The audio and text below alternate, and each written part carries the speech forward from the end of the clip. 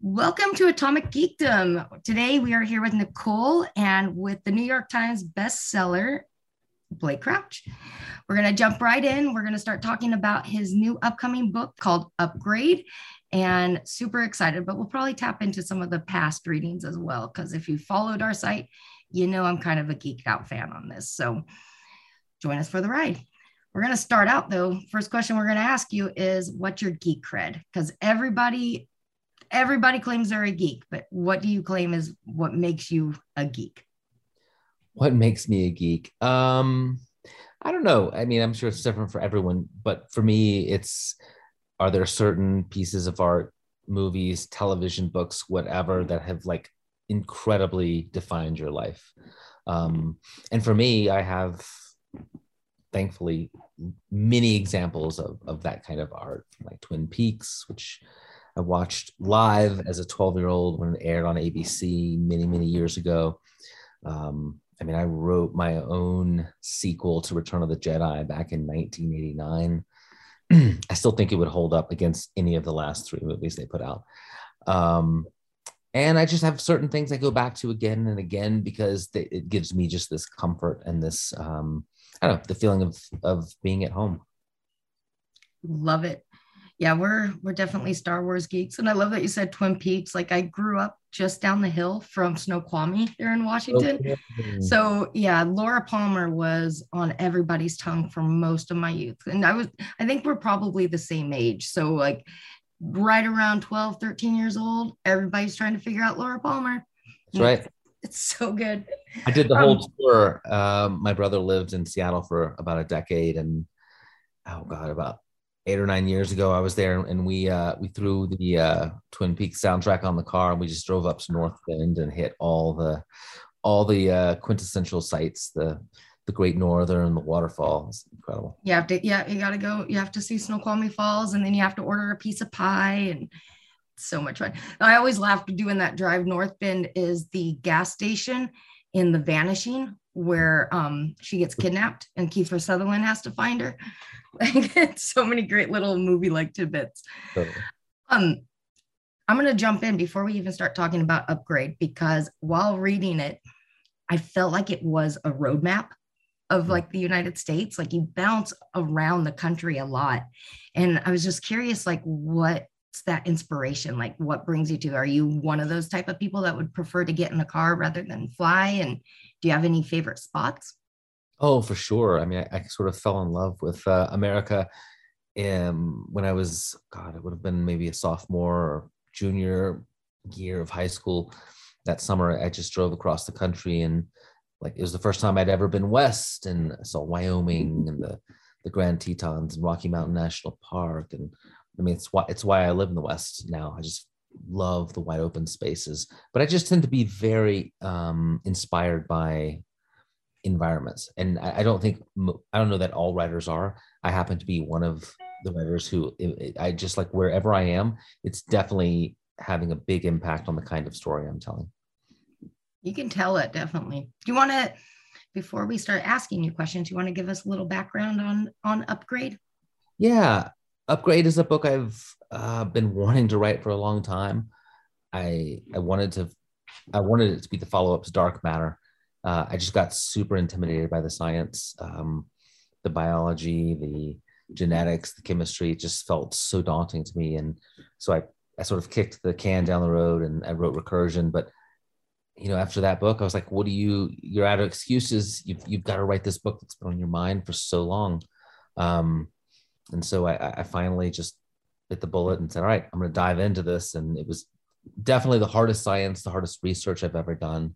Um, but I was just really wanting to tell the story of not like a futuristic speculative science like Dark Matter or Recursion, but something that is about a field of science that is very relevant to where we are today. There's definitely a horror base to that, though. I mean, I remember when I first saw 28 Days Later, and the whole idea when the activists go into the thing and they release the rage contagion, and you see all the news stories of them splicing genes and making things, and Everybody wants a berserker now, and it's like there's that who's going to hold that floodgate from happening. And what I really dug about this book is it sort of poses all those questions, and every character has sort of a moral belief of what they're doing is right. And with like the characters you write, that seems to be like an ongoing theme, which is one of the things why I gravitate towards it, is they're always based on a love or a relationship. Like it's got something to do with family. Their drive is either their wife, their father, some sort of like family tie to it. Mm-hmm. And they're not always the perfect characters. There's a lot of flaws to them. And you sometimes lean towards, you kind of understand why the villain's the villain, but you can relate to them. Mm-hmm. And like, especially with Dark Matter, you're writing the same character in multiple different ways. Like I lost count of how many of him there ended up being. But when you go dive into that, how do you keep them in their lanes? Mm. How do you make sure that you don't have a flawless hero and an absolute evil villain? Yeah. It's a really good question. I go into my books or whatever it is I'm writing, and I don't ever think of it being a hero villain sort of dynamic. I don't think that there are really villains in my books. They're just people who want something different from the protagonist. And one of the things I think is so fun about writing these types of stories is everyone is living in this sort of gray area, and their morality is kind of on a sliding scale. And I think it lets the audience sort of decide who they want to pledge their allegiance to over the course of the read. Nicole, you want to jump into, you had some she was talking to me earlier about just the whole, what it was a term that I love books. And what was the term you said? Techno thriller. She said that she loves it. It was like a techno thriller. And I was like, I've never heard that before, but dive into that, because your questions blew my mind. Yeah, like so I remember growing up, I'm just around your ages. So I remember reading Anna to the Infinite Power. And then it wasn't until Jurassic Park that I really got into kind of like medical based thrillers. Mm-hmm. And you've really picked up the mantle on that. Who influenced you? Like, did you ever have like one moment where you were like, this is the genre, I'm amazing at this, bam? I mean, I didn't start out writing these kinds of books. Right. My first few novels, which I published in the early 2000s, were horror thrillers. And there's still a big horror like DNA inside of me as a writer that I never want to lose. Although I don't think it manifests as forward facing as it did back then. But then I think after my first couple of books, I started to feel like I was bumping up against the ceiling of what a straight thriller or a straight horror thriller could do. And I was looking for a way to tell stories that just I hadn't heard before, and that felt more relevant to what we were experiencing like today. Because I believe that like the future is not something that's in the future anymore. I think we're there already. And I don't think my books are science fiction. I think they're just science thrillers. The science is real. There's not really any fiction to the science. And I had taken like almost no science classes in university. So all the stuff I had to do was self-taught. But once I started diving into sort of the emerging technologies, whether it's quantum mechanics, the science of memory, genetics, AI, I just realized how rich an environment it was to tell stories, because you can obviously write amazing characters and place them in any story, but to put them in our time where we're facing, like, to your point earlier, who is going to say what's too far in the landscape of genetics? Like, to put real human beings dealing with the things we're dealing with today or are just on the cusp of dealing with felt just so exciting to me.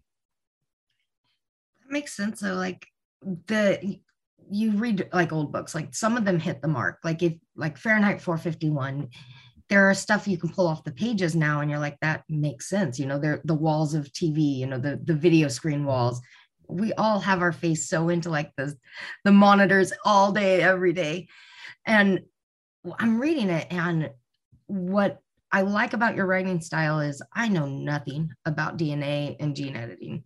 You ask me about Adobe Photoshop and that, I can talk to you for hours, but you want to tell me what's in a DNA strain? Can't do it. But I started recognize some of your sequences as they kept repeating. And the way the conversations are had between the main characters, it started to make sense. And you knew when it was going to be a catastrophic decision or a beneficial decision. And it kept you kind of on like your toes, because until it happened, you have to go back and look and say, okay, this can work, this can't work. And where do you go for all your research for that? Because that's a lot of code sequences. Yeah. There are pages of them. I've had a subject matter expert for my last 3 novels. And I knew that if I didn't find the right expert for Upgrade, I wasn't going to be able to write the book. And luckily I found this molecular geneticist named Michael Wiles. And Michael redlined early drafts of my manuscript. He did 2 of them that just really helped me understand where I was on point, where I was sort of going afield. Michael gave me amazing ideas for like where I wasn't even pushing the science far enough. A lot of times our conversation was, well, actually, what about this? You could go even farther, which I found really, really fun.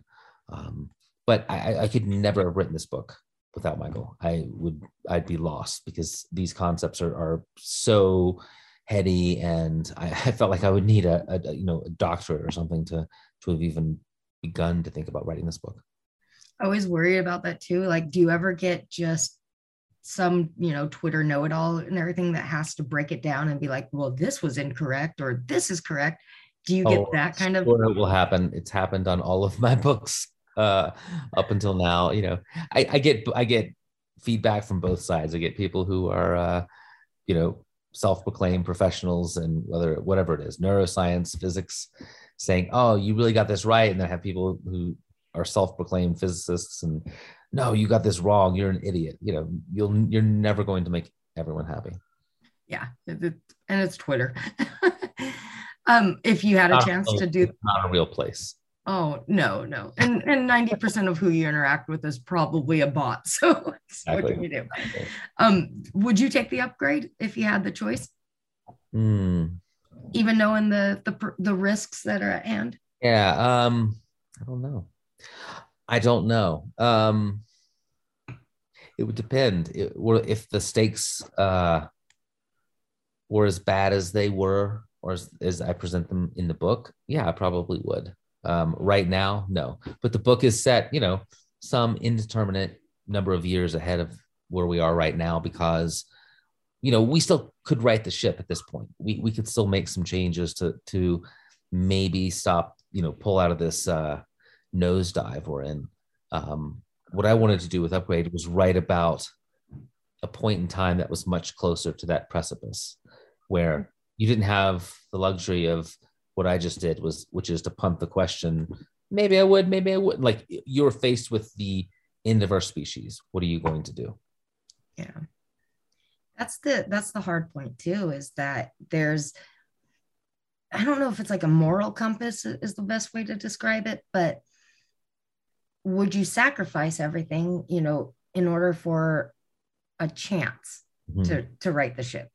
Yeah. And I struggled with that through the book, because you almost like Kara's like motivation and the mother's motivation makes sense. Like, there's a chance. And I always crack up, because like these days I feel like I'm living in idiocracy, and the next thing on TV is just going to be a butt. Like, I'm just like, we need intelligent people. Why are the intelligent people not breeding and having more smart kids? Because there are moments when I'm very, very much saddened about things. But then you get amazing stuff from NASA, and just you realize that there's still smart people out there.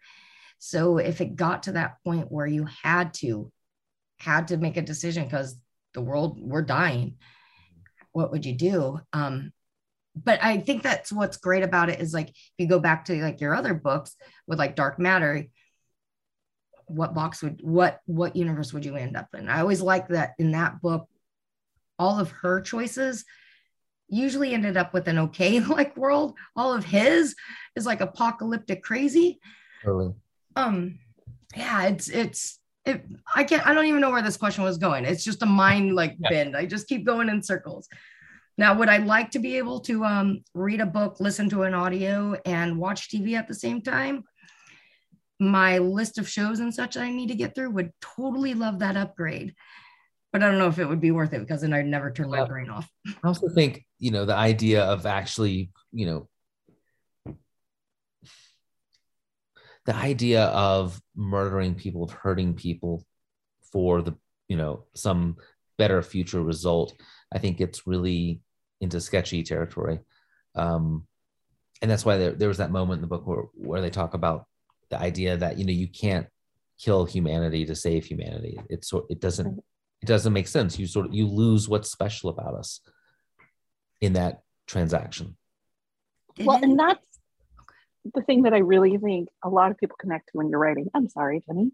Your books have this heart in them that I think sometimes people go into not expecting, and then they're pleasantly surprised. And then somebody, like the first time I picked up one of your more recent novels, I was like, I know nothing of this. And I was completely drawn. And you had me sobbing in Dark Matter with that one chapter where it was from her point of view. I was like openly sobbing. And I was just like, this is amazing. This is beautiful. What else is he writing? Like, excuse me. I feel like I'm up against it writing the kinds of books I do because most people, and I want to bring as many people to the table as possible when I publish something, but most people don't like science fiction, or at least they don't think they like science fiction. They have a lot of preconceived notions about what it is and what its failings are, many of which are completely valid. I wish I loved more science fiction than I did, but most of it leaves me cold. The authors seem more interested in, playing around with their concept than creating characters that I care about. So I almost feel like I'm this like ambassador to say, no, it can have a heart too. Forget everything you think about science fiction and give this a shot. It's why my books start at a very grounded place. I'm trying to lure people into this story. It's like, hey, it's okay. There's no laser guns. There's no spaceships. Everything's cool. These are real people. They have real problems.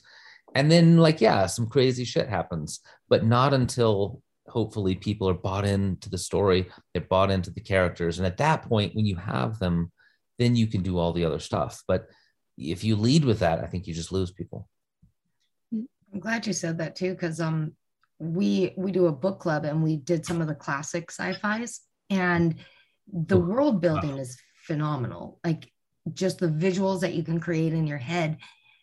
But I would end the book and I wouldn't remember anything about the character. And I didn't care if the character lived or died. I just loved the world that they made. And trying to find that marriage between the two, where not only is it this world that is either relatable or unrelatable, but having a character that's walking with you is so important, in my opinion. It's so rare. It's like, those are the keys to the kingdom. If you can do both, if you can but a lot of the, I occasionally, because I've written in a lot of genres, I like pulling from whatever genre I feel like is, serving the story. And I've had people say, oh, I wish you would write fantasy. And I say, I don't think that you would actually like my fantasy, because my fantasy would be fast and it'd be like I don't know what a thriller fantasy is. And, I'm not going to write an 800 or 900 page book that, a third of it is just descriptions of the world. Like, that's just not who I am. And you would inevitably be disappointed by what you read. Yes. Although it would be nice to have a 300 page fantasy paper, paper. I don't think people would get on board. True sci-fi people don't like my books, my science fiction books, because they think there isn't enough of the world building. It's too many feelings. It's too emotional. Not enough like just hard science and world building. Even though I stand behind my science. But it's the whole thing of I'm not exactly sure what I think I'm writing for book club people, but I'm writing science fiction for book club people. Well, I mean, that's the funniest part is when I ran across Dark Matter just by chance. Like I needed an audiobook and I'm like, I want something kind of dark. And I kept getting like recommendations for it. And so I'm like, all right, I'm going to do this. And at the time I was commuting and I'd be in the car for like 2 hours each way. And I'd get to work every day and I'm like, I'm reading this awesome book. Oh my God, it's blowing my mind. And I'd go around and around and by the time I finished the book, 3 other of my coworkers had picked it up. And then our lunch breaks were us sitting around going, so what do you, and we just back and forth. And that's what I think is great is that, I've got friends that are deep into science fiction and they love the idea of it. They love everything about it. And especially with Dark Matter, it's kind of the multiverse before the multiverse, craze that happens. But then you can take somebody that normally reads like romance novels and they were like, this is great because the characters are so layered, you're rooting for them. And the relationship, especially like even in this one, Logan and Beth's relationship, you're following it throughout the book and it's so powerful, but heartbreaking, but it feels real. It doesn't feel like a story that you're reading. You feel like these are real people that are experiencing a lot of trauma right now, loss and changes, and that's something to say. Well, thank you. I mean, that's for me. It is weirdly and it's weird because the characters are the most important part to me, but it's also the last piece of the equation when I'm writing something. It doesn't really ever start with the character. It starts with the science, and then it's what kind of a story does that science fit into, and then it's like what characters belong in this story, and they do not come to life in the first or even second or third drafts. They really only start to feel like real people with positives, negatives, layers, in the last draft or two. I don't know. It's a very mysterious process. It's kind of like just getting to know a real person.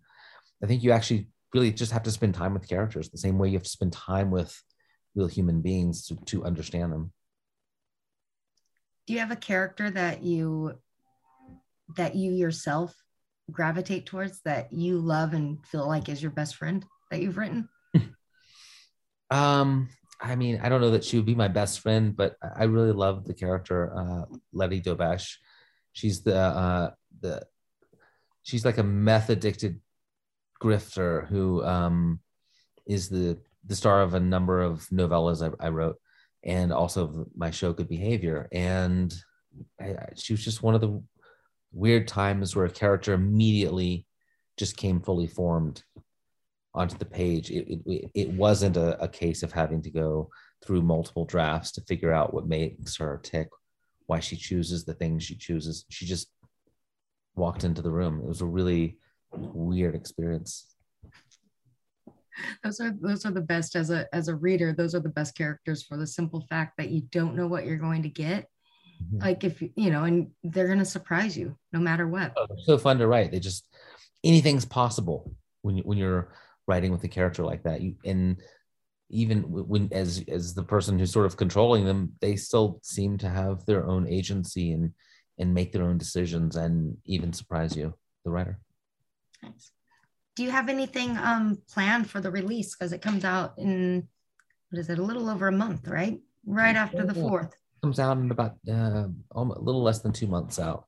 I'm going to be in Chicago this summer filming Dark Matter, so I'm going to have a limited amount of time to do like in-person events, but I'm going to come back to my hometown and we're going to throw a big party at my favorite local bar here, and inviting a bunch of friends and fans to that. I'm going to do a big Zoom with a bunch of Colorado bookstores and libraries, I think right around the release with Amor Tolls. I'm going to go to some of the Comic-Cons, but yeah, not a ton of bookstore events, unfortunately, with this one. Schedule is just going to be too jammed. How's it? You're working with, is Apple the one that picked up? It's Apple. That's right. Yeah. How's it working with them?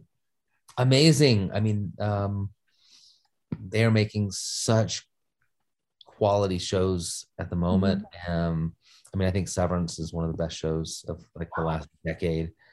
And it's really, I just every day I feel more and more like this is the place where it always needed to land. And you know, so excited to bring this to the world. Nice. And now, are you a part of the script writing and the writers' room, or have you taken the back seat? And Yeah, no, I'm show running it and writing most of the scripts. wow, congratulations! Yeah. I'm every time I see like a news article that pops up, I'm like so excited for it. You know, there's always that nervousness as like a reader because you know I fall into the cliche of like there's no movie or TV show that's as good as the book. But then you're like surprised, like there are so many shows that I've read the book and I'm like, dude, they nailed it, or the changes that are made make sense. And so it's nice to know that you're behind it and there's some confidence in it. But yeah, Apple's killing it. It was originally going to be a movie, and we tried to make it as a movie for a number of years. And I wrote a script, and some other really good screenwriters came in and took their shot at it, and we could never really figure it out. And once we started trying to take it to television, it became obvious immediately that this was always the format it wanted to be in. It needed to have the room to breathe. It needed space for these character moments that, you know, 110-minute feature just would never allow to have. Yeah, because like as a viewer, you're going to want to dive into the different worlds he goes into. You know, you can get intimate with them on the page, but if they're done live action, sometimes that feels rushed. So yeah, super stoked. But with that said, too, was it Ambien? I think just picked up Upgrade, which hasn't even came out yet. Yeah. Amblin optioned Upgrade, and I'm going to write the film, the feature script for that. Yeah, it's and that is like an actual sort of dream come true situation, because when I was writing Upgrade, a lot of the scenes, especially in the back half of the book, I just kept feeling like, God, this just feels like 80s Spielberg in a weird way. And then it's just so wonderful and weird that it ended up at his company. No, that's definitely geek cred right there. You should just start with that. It's like, yeah, you know, Spielberg, me and Spielberg, we're good. So are we getting play sets and action figures at any point in the future? Oh, right. The dream. And you know, you've made, I mean, do they still do action figures for non-Star Wars Marvel? Yeah, they do. Okay. Yeah, I think we could make it happen with Dark Matter. Jenny wants to see the cube on her countertop, apparently. I want to see the cube on my countertop. Yeah. Gotta make that happen. So what do we have in store for after this? You got anything else in the works? I mean, I'm going to be in Chicago for the next year working on trying to get Dark Matter launched and working on the Upgrade adaptation and just starting to figure out my next book, making some good progress along those lines. So yeah, a lot to come. I just, you know, not enough hours in the day. What program do you use to write? I mean, do you use things like Scrivener or? No, I use Microsoft Word to write my novels, and I in Final Draft to write scripts. Okay. I don't need the software that like outlines it right. for you in real time and asks you if you're sure this character is behaving the way it should. Like I don't need that. I don't need it in my life. I have writer friends who started messing around with it and like literally haven't written a book since. I just, you know, I'm not going to mess with it. Technology hates me, so I can relate to that. I like the simplest thing. I still do I use Excel to do my budget. So it's all like, oh, that's awesome though. Yeah, so we're super excited for the next book. I'm assuming it's going to, I know you're at the beginning stages, but I'm assuming science-based. I mean, feels like that's fair and safe to say at this point, but who knows? One question before we sign off. Do you have personal ties to like the stories? When I read Recursion, like it really hit me because my dad's suffering from dementia, and the whole idea of like memory loss. It's terrifying. And you follow it, and the backlash and the almost the butterfly effect of the story is it rips at heartstrings. Yeah. Do you tie any of like your personal experiences in when you write a book? Yeah, I mean, going back to Wayward Pines, actually back to Run. Yeah, there's been a lot of me, or at least part of me, in all of my novels that I've written. I don't always know it in the moment when I'm writing, like what I'm actually writing about, but it usually becomes pretty apparent to me by the end of the book. And I think it's very important, because I think if you're not putting yourself to some extent like on the page, I don't think you get the authenticity of emotion. You know, it's like the whole Robert Frost thing: no tears in the writer, no tears in the reader, no surprise for the writer, no surprise for the reader. So I think it really is all about like putting yourself into the stories, and finding out what like all my books are ultimately what's that deep fundamental question that you're wanting an answer to. That's what the books tend to be about. I think that as a reader, you can tell that and gravitate towards that because it makes it relatable, you know? Yeah. It's also why the books take longer these days for me, because you can't just dash that off like in 9 months. It takes a minute to work your way through like whatever internal shit you're dealing with that's trying to come out on the page. You know, you kind of have to let it take its course. It's not something that can be forced. Cool. Did you got any other questions before we let everybody enjoy their night? I think we were talking about a one-shot comic to let him actually truly just like get everything, movie, TV. No. We were talking about one-shot comics with some of your characters to give them backstory.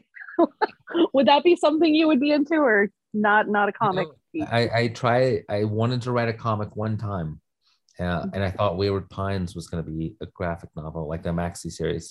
And I actually went pretty far down the road with Vertigo on it, but they could never get it over the line. And so I ended up saying, all right, I'm just going to write it as a novel. By the way, I'm so glad I did. Like that would have been a disaster on many fronts if that had been a graphic novel instead. But yeah, I love the form. I've never written in it. It's interesting. It's someone once described it to me as like comics are like writing a bunch of frozen moments. You're telling a story in just frozen moments. And I always loved that. But I don't know. I don't know if I would have the chops to do it. I think it's like playing a different instrument than, you know, the novel or the screenplay. I wish I remember who said it, but they were talking about comics are when you can visualize the story more than you can tell the story. And when you write a book, it's more in the head, and comics is more in the eyes. Interesting. And I always like that. I like that. That's it's probably true. Although my books to me are always very visual, and I see them very, very clearly in my head. But I think that makes sense though. That generally makes sense. I like that.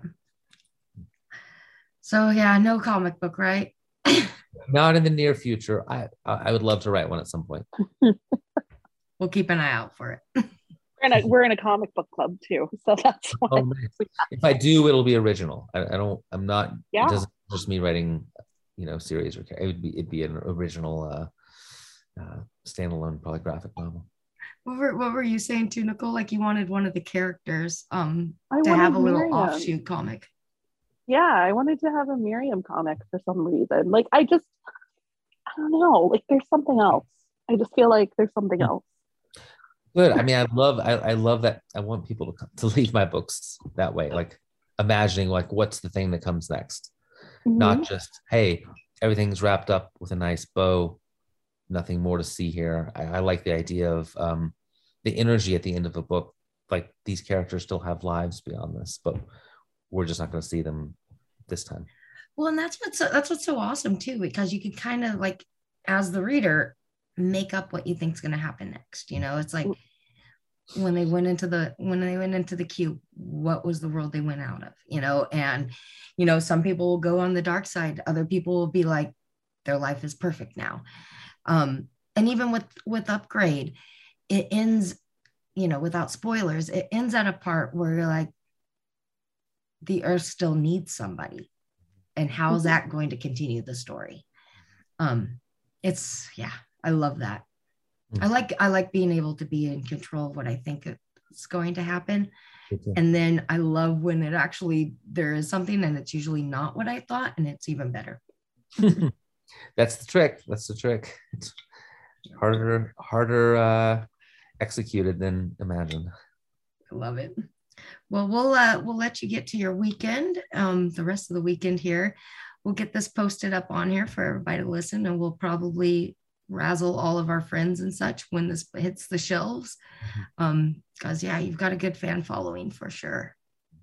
Such a pleasure to speak with you tonight. Totally. We'll be in touch.